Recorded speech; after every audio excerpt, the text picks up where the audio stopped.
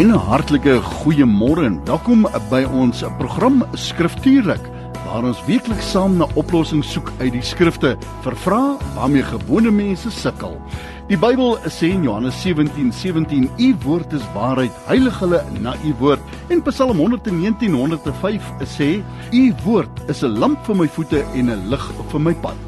Kom dan saam met ons vir die volgende uur, wanneer ons geen steen onaangeraak laat, om die waarheid te vind en lig te skyn op die vrae uit die skrifte, waarmee ek en jy moontlik kan worstel nie.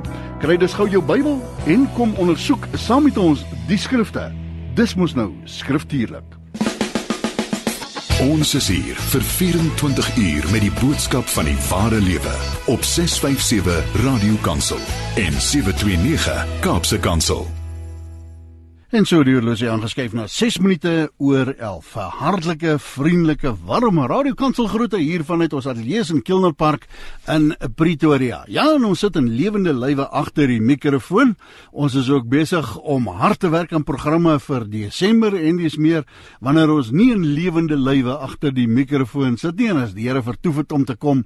Baie van die vrae deur die loop van die jaar wat jy dalk gevra het en wat jy voel ons het dalk oorgesien. Nee, daai vrae het net 'n bietjie meer studie geverg en met hierdie middernagkers gaan brand en ons is besig om hier agter die skerms daai programme op te neem, maar ons hou jou wel op hoogte. So vandag kan jy WhatsApp stuur soos wat jy in jou hart voel, en dis wat ons in hierdie program doen. Die goed waarmee jy sukkel, ondersoek ons saam met jou die skrifte en kyk of ons antwoorde daarop kry. Maar eers, Matt, voel jou 'n hartlike goeiemôre. Hoe gaan dit met jou, broer? Dit gaan goed, dankie Wynand. Soos jy sê, ons is al van vroeg af besig. Ek het daarom nou al vandag baie van jou gesig gehad. Ja, ons het omtrent al in mekaar vasgesit te kyk in die ateljee, maar wat 'n groot voorreg. Jy het net nou die opmerking gemaak, ons is reeds in ons 5de jaar wat ons hierdie program, die tyd is daarom net besig om voort te spoed, né? Nee?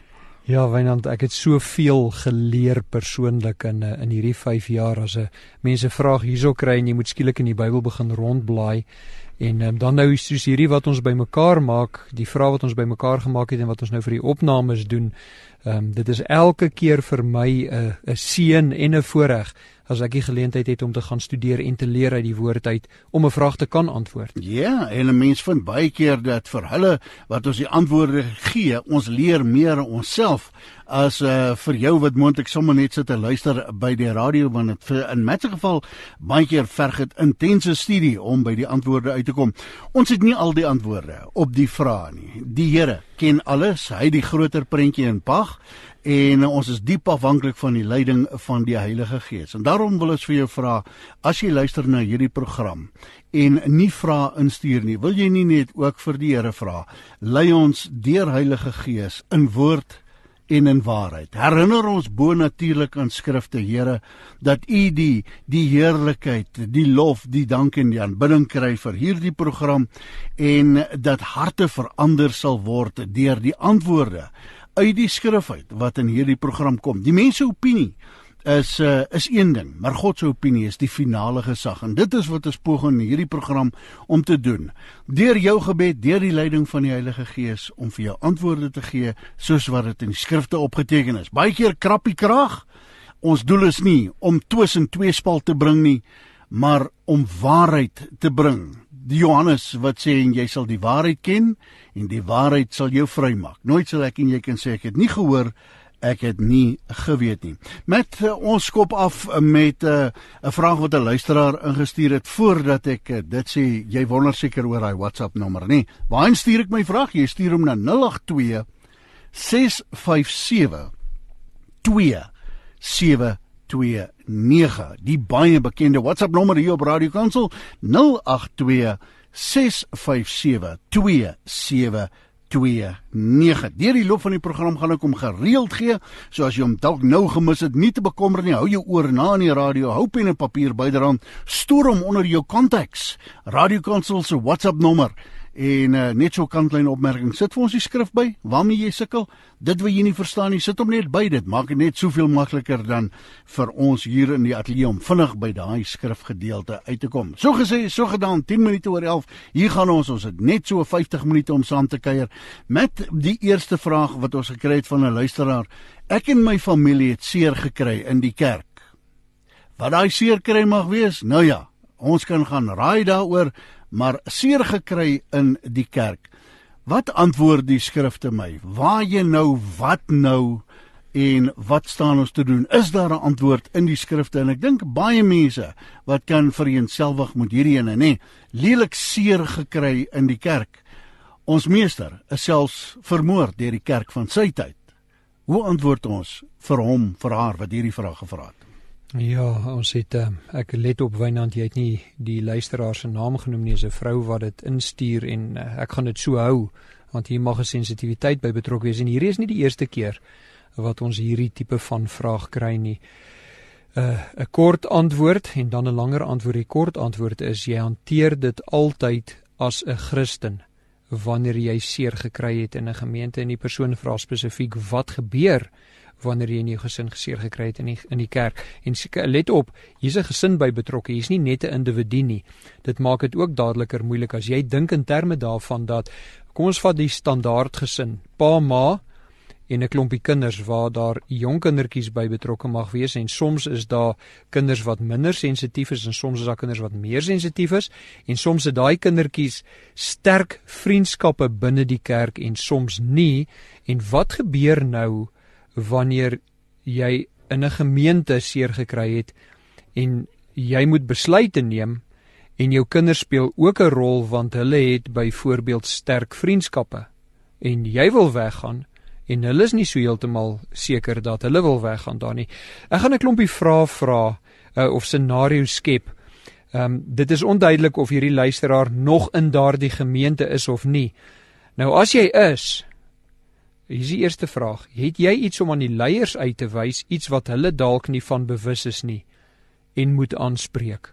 Onthou, kerkleiers is nie leiers omdat hulle groter Christene is nie. Hulle is leiers, hulle is mense wat in 'n posisie met 'n verantwoordelikheid in 'n kerk is. En as gevolg daarvan het hulle baie verantwoordelikheid en hulle is nie altyd bewus van alles wat aan die gang is nie. Met ander woorde, nou kan jy vir hulle iets uitwys wat in die gemeente gebeur het waarvan hulle dalk nie bewus kan wees nie. Dit het al verskeie kere gebeur dat ek gehoor het van iets nadat dit afgespeel het. Daar is skade gedoen, maar 'n mens het nooit die geleentheid gehad om daai dinamiek aan te spreek en as 'n tussenganger te probeer optree nie. So dis die eerste vraag, het jy iets om aan die leiers uit te wys waarvan hulle dalk onbewus is? 'n Tweede vraag, het jy iets om aan die leiers uit te wys wat hulle self gedoen het wat bygedra het tot jou swaar kry? Met ander woorde, hulle mag opgetree het op 'n manier wat hulle of bewus van was of onbewus van was en jy het nodig om dit aan hulle uit te wys want hulle het dalk nie ervaar of is nie bewus daarvan soos jy daarvan bewus is nie en nou kan jy hulle help daarmee. Nou hieruit vloei ook twee scenario's. Die eerste ene is dat jy dalk in 'n gemeente mag wees waar jou leiers redelik hardvogtig is. Met ander woorde, hulle kap hakke in en hulle hanteer mense oor die algemene op 'n manier wat nie eer aan God bring nie. En hulle het jou dalk so hanteer en dan sit jy met 'n probleem. Hardkoppige leiers of hardvogtige leiers gaan nie noodwendig reageer op 'n manier wat aan God gaan eer bring as jy hulle tekortkominge aan hulle uitwys nie. Die ander ding is, hulle mag dalk onder sekere omstandighede opgetree het waarvan jy onbewus is en sekere uitsprake gemaak het wat jy nie van kennis dra wat die omstandighede of die oploop daartoe is nie, en hulle het iets gedoen wat jou laat swaar kry, en jy het nodig om het aan hulle uit te wys, sodat hulle aan jou dalk konteks kan verduidelik en sê, weet jy wat, daar is ietsie wat jy nie van bewus is nie, ons is jammer dat ons so opgetree het, maar kom ons gee jou meer insig, en dan kan jy nou beter verstaan wat aan die gang is. Hierdie eerste twee vrae, het jy iets om aan jou leiers uit te wys, wat hulle dalk onbewus is van, of wat hulle dalk gedoen het, maar daar is meer inligting wat jy nodig het om te hê, om het te verstaan. Dit wys aan ons 'n beginsel uit wat baie belangrik is. Leiers in gemeentes is ook mense. En ander mense in die gemeentes is ook mense, en almal van ons maak soms foute. En soms is daai foute onbewus, en soms is dit bewustelik, dat jy 'n sekere manier optree wat dan uiteindelik bewys word as 'n verkeerde manier, en almal van ons kan groei, en almal van ons het nodig om in heiligmaking toe te neem, en dit kan dus gebeur dat jy omstandighede in betrokke was as die persoon wat swaar gekry het, wat aangespreek moet word en reggestel moet word, en dan is dit ook belangrik dat jou leiers in daardie proses kan regmaak dit wat hulle verkeerd gedoen het. Maar dalk is die luisteraar, die persoon wat die vraag gevra het, nie meer in daardie gemeente nie. Dalk is hierdie geskiedenis en die persoon is uit die gemeente uit. En nou is daar 'n paar belangrike beginsels om te ondersoek. Die eerste ene is daar bitterheid in jou wat nou aangespreek moet word? Nou daar's 'n gedeelte in die Bybel wat oor bitterheid praat, en dis in Hebreërs 12. Nou, dis altyd belangrik om die konteks van 'n stuk in ag te neem, en dit is in hoofstuk 12 is daar 'n dinamiek van dissipline, waar God sy kinders dissiplineer, hy tug hulle, is die woord wat gebruik word in vers 6 van hoofstuk 12, die Here tugtig die wat hy lief het, en hy kastei elke seun wat hom aanneem. So hy praat dan daaroor, en dan sê hy in vers 12, hierdie mense wat getug word met die slap hande en die verlamde knie weer oprig, en die reguit paaie vir hulle voete maak, sodat wat krepeel is nie uit lid raak nie, maar liewer gesond gemaak word. En dan vers 14, jaag vrede na met almal en heiligmaking waarsonder niemand die Here sal dien nie. En dan in vers 15, en pas op dat niemand in die genade van God veragter nie, dat geen wortel van bitterheid opskiet nie. So hier in die hele konteks van Hebreërs 12 sien ons dat daar gepraat word wanneer daar sonde in 'n gemeente is, of dwaasheid in 'n gemeente is, of onder gelowiges is, en die Here hierdie dwaasheid aanspreek deur swaar kry, deur tug. En wat dan nou hier aan die gang is dat daar is teregwysing, en dan sê die Here oppas vir bitterheid wanneer daar teregwysing was, van God af of van mense af, of wanneer God mense gebruik het om teregwysing te gee. Nou wat hierso in ag geneem moet word, is dat soms moet leiers in 'n gemeente, of iemand in 'n gemeente, moet ander mense teregwys. Nou wanneer dit leiers is in die gemeente, dan doen hulle dit daarom vanuit 'n posisie van leierskap en van invloed af. En soos 1 Timoteus 3 ons leer, 'n leier moenie in 'n gemeente wees bloot omdat hy maar net doeteenvoudige posisie vul nie. Hy moet verdien om 'n leier te wees. Maar dan is daar ook ander omstandighede, Galasiërs 6 vers 1 en Matteus 18 vers 15, waar 'n individu in 'n gemeente iemand anders moet gaan teregwys.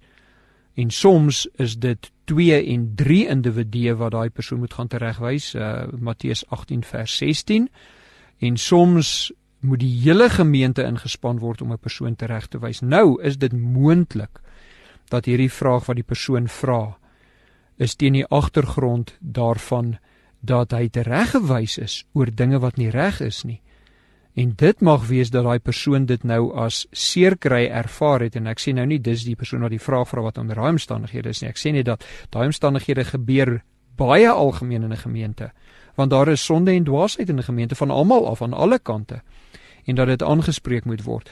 En as dit die leiers is wat dit aangespreek is, dan mag hy persoon gekneus wees omdat die leiers hom aangespreek het, of as dit 'n medegelowige is, Matteus 18:15 en Galasiërs 6:1 en 1 Korintiërs 5 vers 10 tot 13, dan mag daai persoon voel dat hy is te nagekom en hy het nou seer gekry, maar al wat gebeur is dat medegelowiges, ander mense in die gemeente, het hom kom aanspreek oor iets wat hy moet regstel, en nou ruk hy hom op en hy sê nee, nou het ek seer gekry in hierdie gemeente. So hierdie is alles omstandighede. Jy kan sien hoeveel veranderlikes hier ter sprake is, en ons is nog eers klaar met die lysie nie.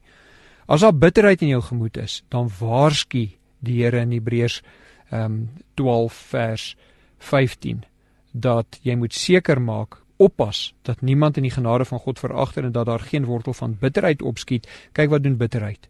En onrus verwek en baie hierdeur besoedel word nie. As daar bitterheid is, negatiewe term, dan sal onrus negatiewe term en besoedeling negatiewe term. Ek sê selfs van die vertalings wat praat van besmet, nee, besmetting. Jy gaan deur jou negatiewe gees gedrewe besmet jy ander mense en hulle voel en praat nou net soos jy. Ja. Ja. So die fokus hier dan nou is in die antwoord van hierdie vraag wat ons gekry is, wat gebeur wanneer jy in jou gesin seer gekry het in die kerk? Jy moet gaan seker maak dat jy nie nou, dis as jy nou nie meer in daai gemeente is, dat jy nie nou uit is met 'n gevoel van bitterheid in jou nie, want dan is jy aan die verkeerde kant van God se instruksie. Jy moet daai bitterheid aanspreek. Nou, hoe spreek 'n mens bitterheid aan? Wel, daardie struktuur is baie duidelik in die Bybel. Bitterheid beteken daar is 'n breek in verhoudinge. Nou ons was in Hebreërs 12, nou kan jy terugblaai na Romeine 12. En Romeine 12 praat oor hoe binne in die gemeente dit tussen mense moet gaan. En die eerste vers in vers 12 sê dat ons onsself moet beskikbaar stel as offers aan God, en dan vers 2 van Romeine 12 dat ons moet verander deur die vernuwing van ons gemoed, van ons gedagtes. En dan gaan hy aan en gee 'n klompie beginsels wat ons in ag moet neem wanneer ons met mekaar moet lewe, saam met mekaar moet lewe. En dan in vers 18 van Romeine 12 maak hy hierdie opmerking: as dit moontlik is, sover dit van jou afhang, leef in vrede met ander mense, met alle mense. En dan vers 19, moenie jou wreek nie, maar gee plek vir God se toorn, want God is die ene wat gaan oordeel. En kyk dan vers 20, as jou vyand dan honger het, gee hom iets om te eet, as hy dors het, gee hom iets om te drink. So hierdie is baie, baie belangrik. Vers 21 dan van Romeine 12, laat jou nie deur die kwaad oorwin nie, maar oorwin die kwaad deur die goeie. So as jy jouself vind dat jy seer gekry het, veral as dit jy in jou gesin is in 'n gemeente, dat jy al swaar kry was, en jy is daar uit en daar's bitterheid in jou hart, hoe klaar jy dit op? Deur God se prosesse te volg. Hoe volg jy daai prosesse? As daar 'n oortreding was, dit is erkenning van die oortreding, belydenis van die oortreding en vergifnis van die oortreding. Maar wat as jy oortuig is dat mense teen jou gesondig het en hulle vra nie vergifnis nie? Dan moet jy jou hart reg kry dat as hulle ooit sou vergifnis vra, dat jy dan vergifnis sou kon aanbied, want jy het jy in jou hart reeds voorberei daarvoor. So daar moet herstel wees, die bitterheid in jouself moet aangespreek wees. As jy nie in 'n plek is om met daai persone mee interaksie te hê nie, dan moet jy jou bitterheid voor die Here bely, en jy moet vir die Here sê dat jy bereid is om reg te maak indien daai persone ooit vergifnis vra. Wat ons bring by 'n 5de vraag. Die eerste ene was, het jy iets om aan die leiers uit te wys wat hulle nie van bewus is nie? Die tweede een, het jy iets om aan die leiers uit te wys wat hulle aan jou gedoen het? Die derde een is haar bitterheid. Die vierde ene, is jy in 'n plek van vergifnis? Matteus 6:14. Dan 'n 5de vraag, het jy dalk enige bydrae gelewer tot die omstandighede wat jou swaar kry tot gevolg gehad het? Nou daarvoor het jy mense van buite af nodig om saam met jou hierdie proses deur te gaan.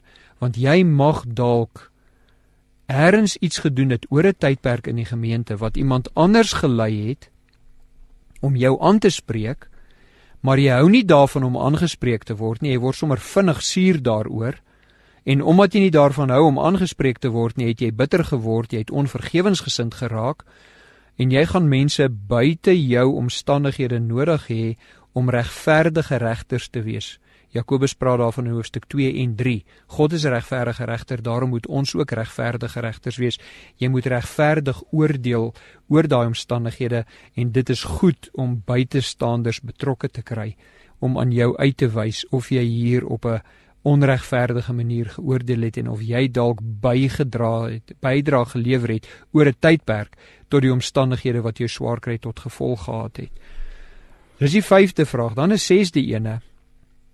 Het jy nou 'n algemene weersin in kerk, omdat jy in een gemeente sleg hanteer is, of deur een persoon of 'n groep persone sleg hanteer? Het jy nou 'n algemene weersin? So bly jy nou weg van kerk af, omdat jy op een plek sleg hanteer is. En dit is 'n oortreding teen God se instruksie vir gemeente wees.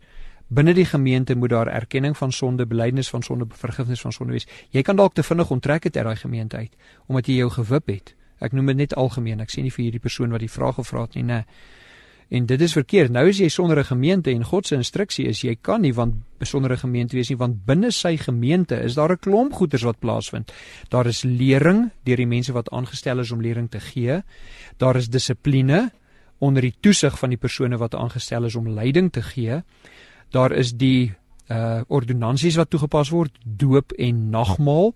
Daarvan moet jy deel wees binne die gemeente. Jy kan dit nie buite die gemeente gaan najag nie. Daar is aanbidding deur sang binne die gemeente. Daar is aanbidding deur offergawe binne die gemeente. Dan is daar die werk wat ons vir mekaar en teenoor mekaar doen. Dit is om mekaar te bemoedig, mekaar te slyp, mekaar tereg te wys, mekaar te help, al daardie dinge wat plaasvind. 'n Hele lys van goeders wat ons teenoor mekaar moet doen.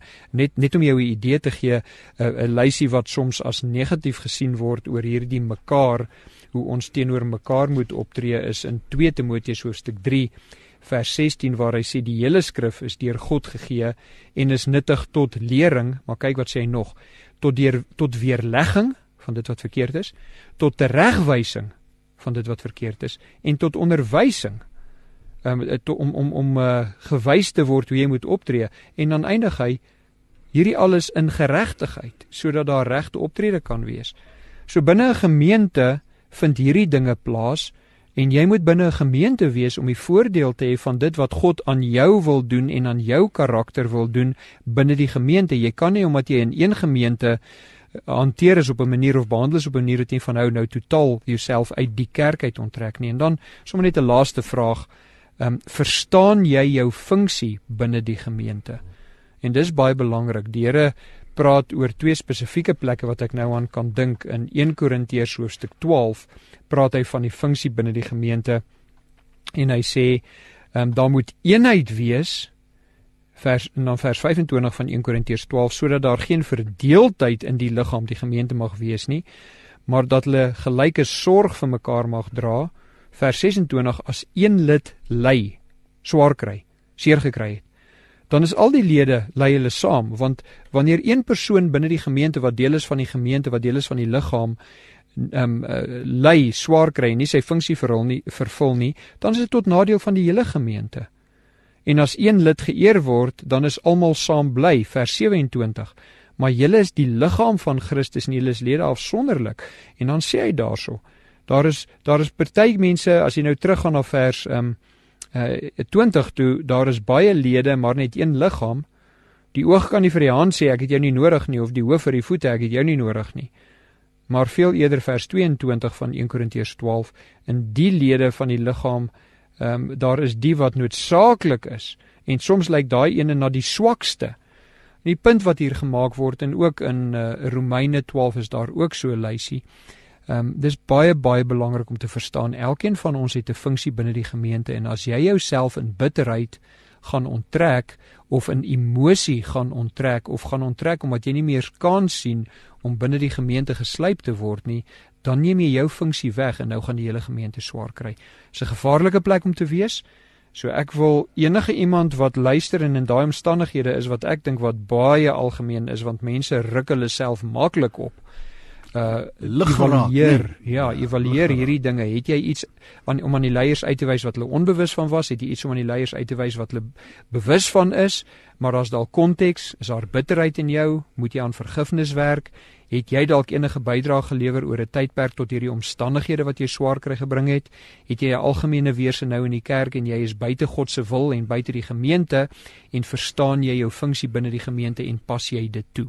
'n absolute mondvol, kan jy dit glo? Met baie dankie vir daai een. Dit klink nou so 'n eenvoudige vraag, nee, ek en my gesin het seer gekry. Antwoord die skrifte my, en die verseker het die skrifte baie te sê daaroor. Die WhatsApp nommer in die ateljee 082 657 2729. Ek weet daar's load shedding en beurtkrag, baie uitdagings wat mense in die gesig staar op die oomblik, maar as jy wil deelneem aan die program, daar is die nommer 082 657 2729. Stuur jou vragies vir ons in, ons pak die skrifte saam aan, en ons kyk na wat sê die woord van die Here. Ek kan so sê, ons moet ook musiek speel, sien dat Matt nou mondvol gehad het, Matt, baie te sê oor daai. Nou, ons kyk na relevant, hierdie ene word genoem 'n nuwe hemel. Wanneer ons terugkom, dan kuier ons saam in die program skriftuurlik tot en met 12:00 vanmôre. 082 657 2729.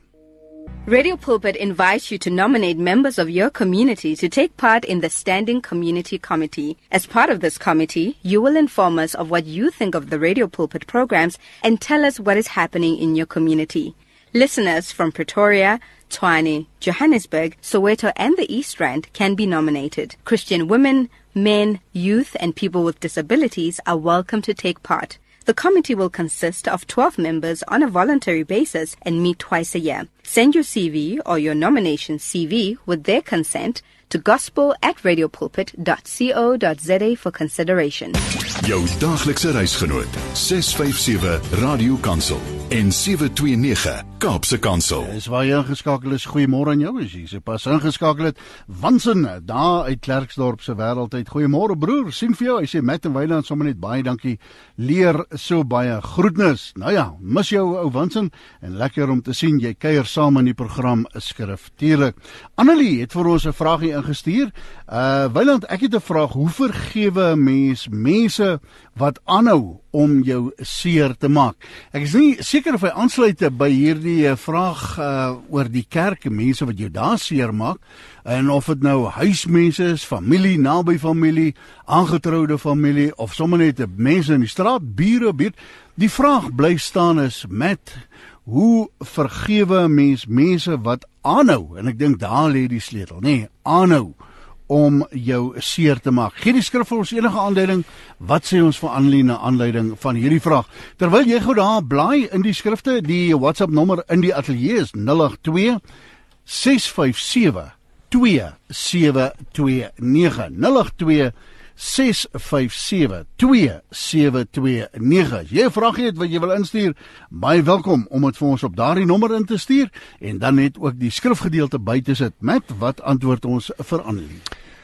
Annelie, sonder twyfel is daar in hierdie vraag emosie opgesluit, want die implikasie is dat daar aanhoudende oortreding teen 'n individu is van 'n ander individu of groep, aanhoudende oortreding. En nou die Here gee vir ons in die Bybel rigting hieroor. Hy sê in die eerste plek, Matteus 6 vers 14, omdat God ons vergewe het, moet ons ander vergewe. En dan later is Jesus weer aan die woord in Matteus 18. En nou gee hy instruksie, vers 15, ons het laasweek en reeds ook vanoggend na hierdie skrifgedeelte verwys. As jou broer teen jou sondig, gaan bestraf hom tussen jou en hom. So hier's iemand wat teenoor jou oortree, Annelie, en jy moet na hom toe gaan, daai persoon toe gaan, en jy moet dit uitwys. Dis partykeer 'n skrikwekkende of 'n skrikaanjaende gedagte om na iemand toe, veral as dit 'n intimiderende en manipulerende persoon is, en veral as dit byvoorbeeld iemand is wat autoriteit oor jou het, dan mag dit baie moeilik wees om dit te doen, en jy mag hulp inroep. Maar onder normale omstandighede gaan hy na die persoon toe en wys sy oortreding uit. As hy nie luister nie, nou kom vers 16 in, dan neem jy met jou getuies saam. So wat jy nou doen, nou bring jy wel ander mense betrokke. En jy kan dit van die begin af doen as jou omstandighede baie moeilik is en jy werk met 'n manipulerende, intimiderende persoon wat dalk autoriteit ook oor jou het, soos 'n baas of so iets. En dit moet uitgewys word. So dis die eerste ding, is die persoon wat oortree moet van sy oortreding bewus wees, bewus gemaak word. En soms is hy in elk geval bewus daarvan. Jy kan nie agter daai redenasie gaan skuil nie. Binne die Christenstruktuur sê die Here, dit moet uitgewys word. En hierdie is spesifiek ook dan nou binne die kerk. Jesus praat in Matteus 16 oor die kerk en hierso in Matteus 18 sy nog binne die konteks van die kerk. Dan gaan ons verder.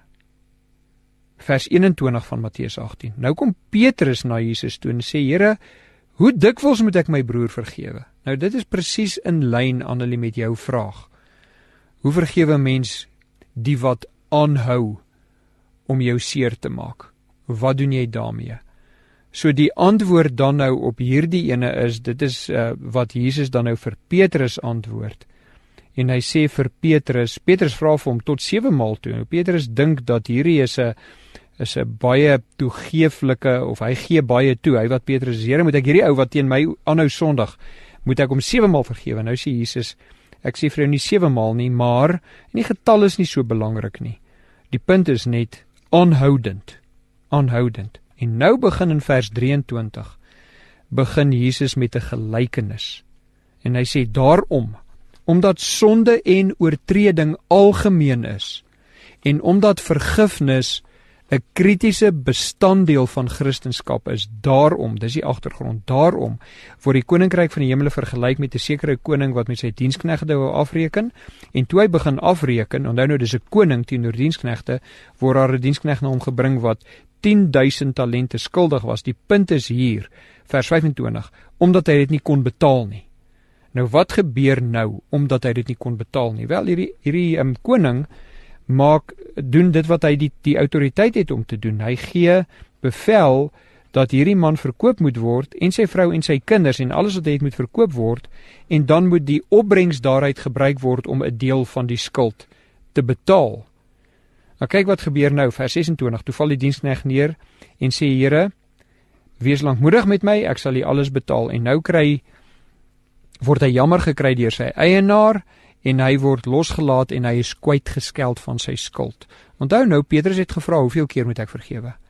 Nou kom Jesus en hy verduidelik 'n omstandigheid as agtergrond. Jesus is besig om 'n fondasie te bou vir 'n opmerking wat hy wil maak.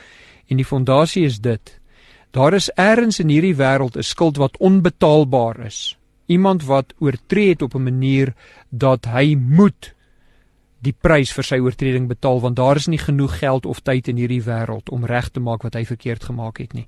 En wat is daardie beeld wat Jesus skets? Ons verhouding met God. Ons oortreding is so groot teen God, dat ons nie, selfs as ons hel toe gestuur word, genoeg sal betaal vir daardie oortreding teen God, dat ons ooit uit die hel uit vrygelaat word nie.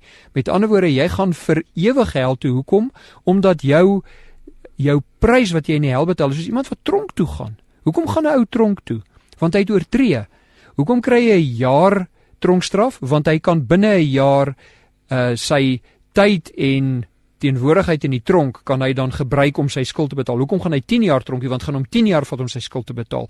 Hoekom gaan hy 50 jaar tronk toe? Want dit gaan hom 50 jaar vat om reg te maak in sy teenwoordigheid in die tronk, dit wat hy verkeerd gemaak het. Dit is oortreding getrou aan oordeel.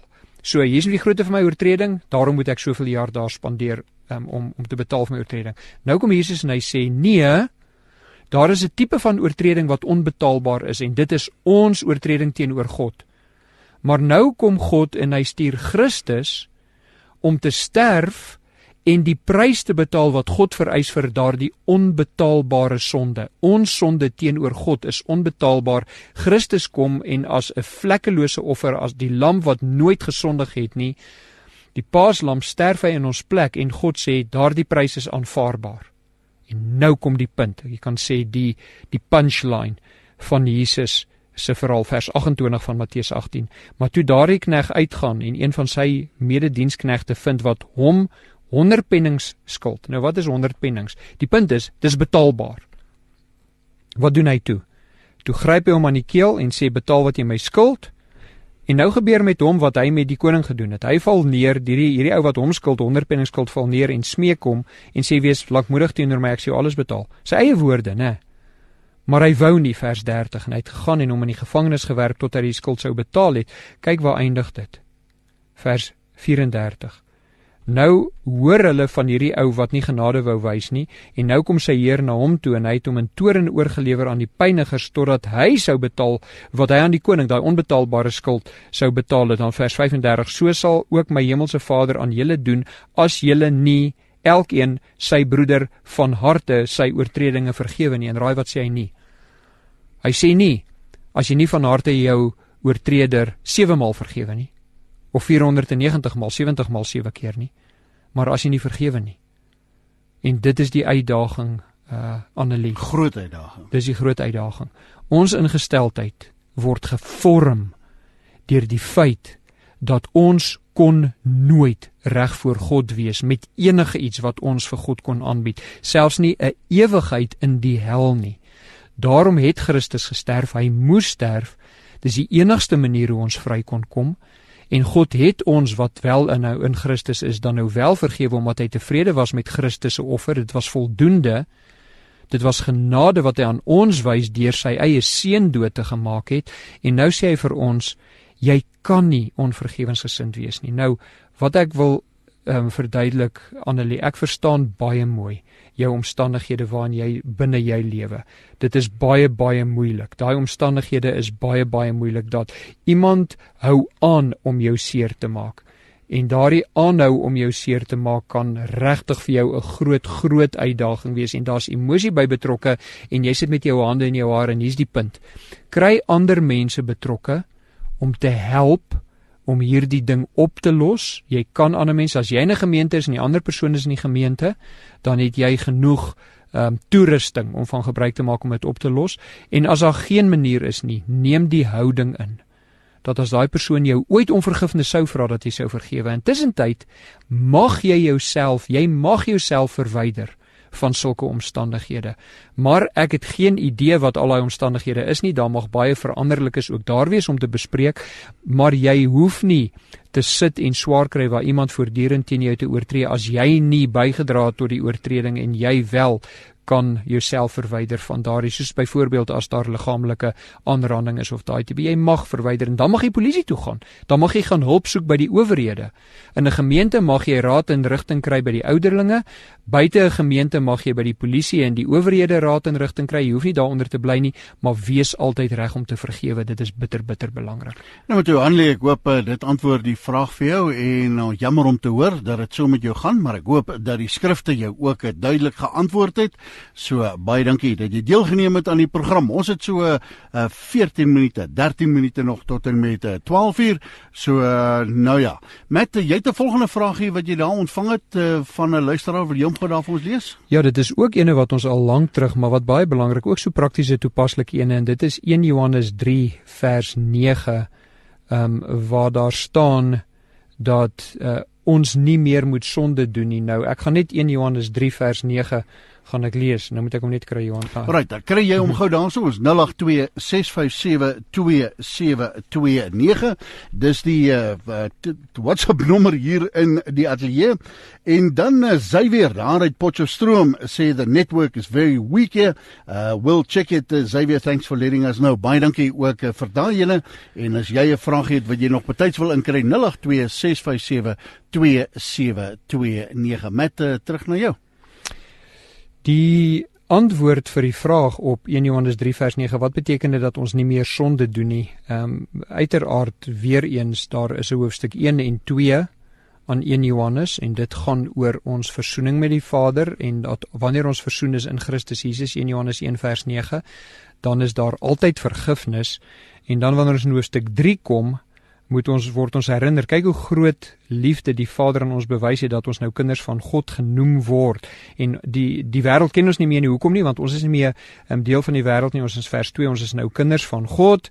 En dan vers 3, elkeen wat hierdie hoop op hom het, reinig homself soos God rein is. So wat sê hy daar? Jy's 'n kind van God en nou moet jy anders lewe, nou moet jy rein lewe. En nou kom vers 4.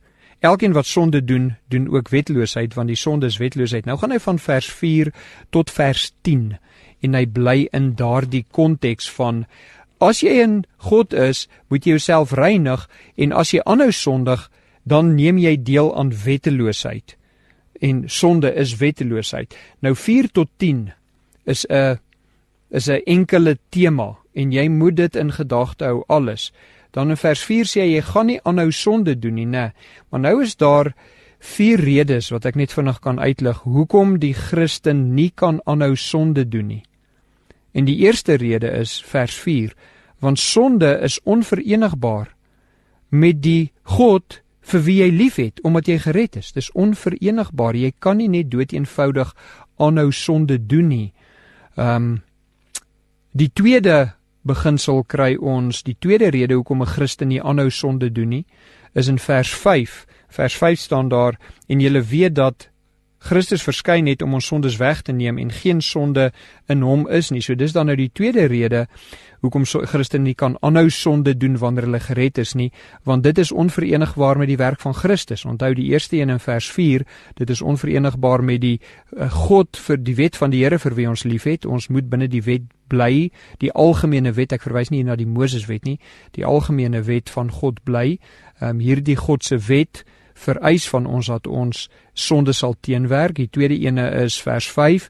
Die tweede rede, dit is onverenigbaar met die werk van Christus, dat ons so sal aanhou sondig. Die derde ene is af in vers 8 en ek gaan nou baie oppervlakkig hieroor Wynand, is net baie vinnig hieroor. Vers 8, kom ek lees gou vers 8. Hy wat sonde doen is uit die duiwel, want die duiwel sondig van die begin af. Vir hierdie doel het die Seun van God verskyn om die werk van die duiwel te verbreek. So daar is ons volgende rede, die derde rede hoekom 'n Christen nie kan aanhou sondig nie, want Christus het gekom om die werke van die sondaar, die primêre sondaar, Satan, te vernietig. Nou Satan is steeds besig om sy werk te doen, maar hy is vernietig en in Christus, dit is wat Romeine 6 ons leer, in Christus, wanneer ons gered word, dan ontsnap ons van die mag van Satan, die oorheersing van Satan. Die woorde wat Paulus in Romeine 6 gebruik, dan is ons nie meer in die koninkryk van sonde nie. So dis ons derde rede. Ek gaan weer die eerste rede noem. God ons Vader het 'n wet en om daardie wet te oortree is om wetteloos te wees en ons verhouding met God die Vader maak dit, as ons sonde aanhou leef, maak dit onverenigbaar met daardie wet. Die tweede rede, dit is vers 4, vers 5 van 1 Johannes 3 is, Christus, ons redder, het vir ons kom wys hoe om sonde teen te staan en dit te veg. En dan die derde rede in vers 8 is dat ons is nie meer in die koninkryk van Satan nie, ons is meer onder die heerskappy van sonde nie. Daarom kan ons nou nee sê vir sonde. Ons kan. Ek sê nie, jy gaan altyd as 'n rede, as 'n gereddene nie. Hoe verduidelik ons dan Paulus se woorde wat sê, die slegte wat ek nie wil doen nie, doen ek, en die goeie wat ek moet doen, die doen ek nie. Het Paulus ook gesukkel met hierdie ding? Elke enkele gelowige sukkel met sonde. Ja. Die punt wat ons moet verstaan is dat wanneer jy in Christus is, is jy vrygemaak van die mag van sonde. Jy's vrygemaak van die mag van sonde. Jy hoef nie meer ja te sê vir sonde nie. En wanneer jy ja sê vir sonde, Jakobus 1 vers 13 en 14, wanneer jy ja sê, sê jy ja omdat jy wil. So wanneer jy sondig as 'n Christen, sondig jy omdat jy wil sondig, nie omdat jy gedwing word om te sondig nie. Baie belangrik om dit te verstaan. Daar's 'n hele konteks rondom Romeine 7 en Paulus se opmerking daar.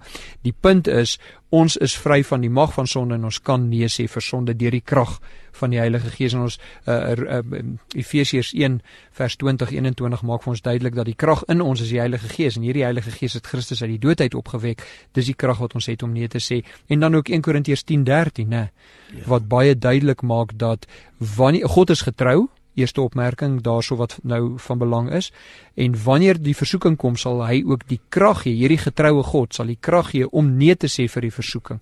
En dit is baie belangrik vir ons om te verstaan. Ons is nie uitgelewer aan die genade van versoeking nie. Ons is onder die genade van Christus, en dit beteken ons kan nee sê. So ons moet nooit Paulus gebruik as 'n rede oor hoekom ons gesondig en sê, "Haai, kyk, arme Paulus het ook gesondig. As Paulus gesondig het, wat 'n kans het ek?" Nee, die punt is dat ons het die mag onder Christus se heerskappy om nee te sê. So dis vers 3. Ons is nie meer in die koninkryk van sonde nie. Ons is nou in 'n nuwe koninkryk waar ons kan nee sê. En dan die vierde rede is in vers 9. Daar staan, elkeen wat uit God gebore is, doen geen sonde nie, omdat sy saad in hom bly, dis God se saad in hom bly, en hy kan nie sondig nie, want hy is uit God gebore. Nou ek gaan 'n finale opmerking maak wat hierdie dinge gaan saamtrek, Wynand, maar eers hierdie. Die vierde rede hoekom Christene nie kan aanhou sonde doen nie, is omdat dit onverenigbaar is met die bediening van die Heilige Gees, wat ons 'n nuwe wese gemaak het. Dis byvoorbeeld, ons sien dit in Johannes 3, vers 5, daar wat staan, so waar ek sê, of amen, amen, ek sê vir julle, jy moet wedergebore word, jy moet van water en gees gebore word, sodat jy in die koninkryk kan ingaan. Ons is nie gebore, ons het nou die Heilige Gees in ons, die Heilige Gees gee ons die krag om nee te kan sê vir sonde. Nou, al hierdie, wat ek nou genoem het, daai 4 redes, vers 4, vers 5, vers 8 en vers 9, kan mense nog steeds met 'n vraag laat, en dit is die vraag, beteken dit dan 'n Christen moet sondeloos wees?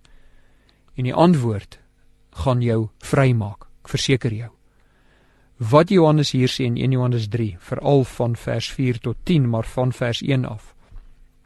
Wanneer jy 'n Christen is, en jy nee kan sê vir sonde, Omdat jy jou redder verstaan, omdat jy God se wet verstaan, omdat Christus jou voorbeeld is, omdat jy die Heilige Gees het, omdat jy nie meer onder die mag van sonde is nie.